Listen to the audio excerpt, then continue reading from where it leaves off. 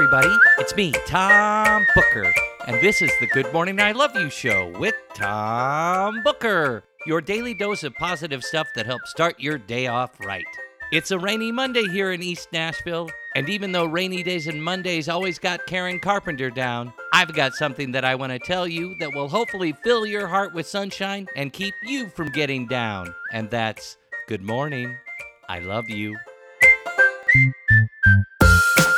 I'm getting a late start this morning. I didn't want to get out of bed, but now that I'm working on our podcast for the day, I have to tell you that I'm feeling pretty chipper. And it seems to me that all I had to do to get chipper was to get active.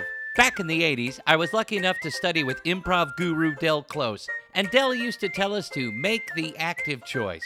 And as I get older, I realize that make the active choice is a vital direction on stage and in real life. So let's all get up and make the active choice today. One of the things that will keep us active on this rainy Monday morning in East Nashville is participating in Make a List Monday here on the Good Morning I Love You show. That's where we all take some time today to make a list of the things that we are grateful for. Since I've just rolled out of bed, I haven't made my Make a List Monday gratitude list today. But when I do, here are a few things that will be on my list.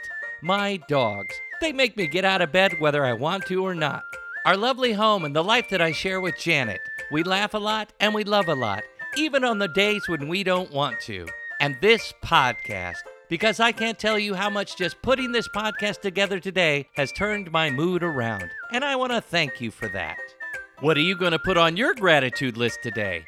Remember, you can make your list as long as you want to, but you have to list at least 3 things. Our quote for today comes from singer-songwriter Vivian Green.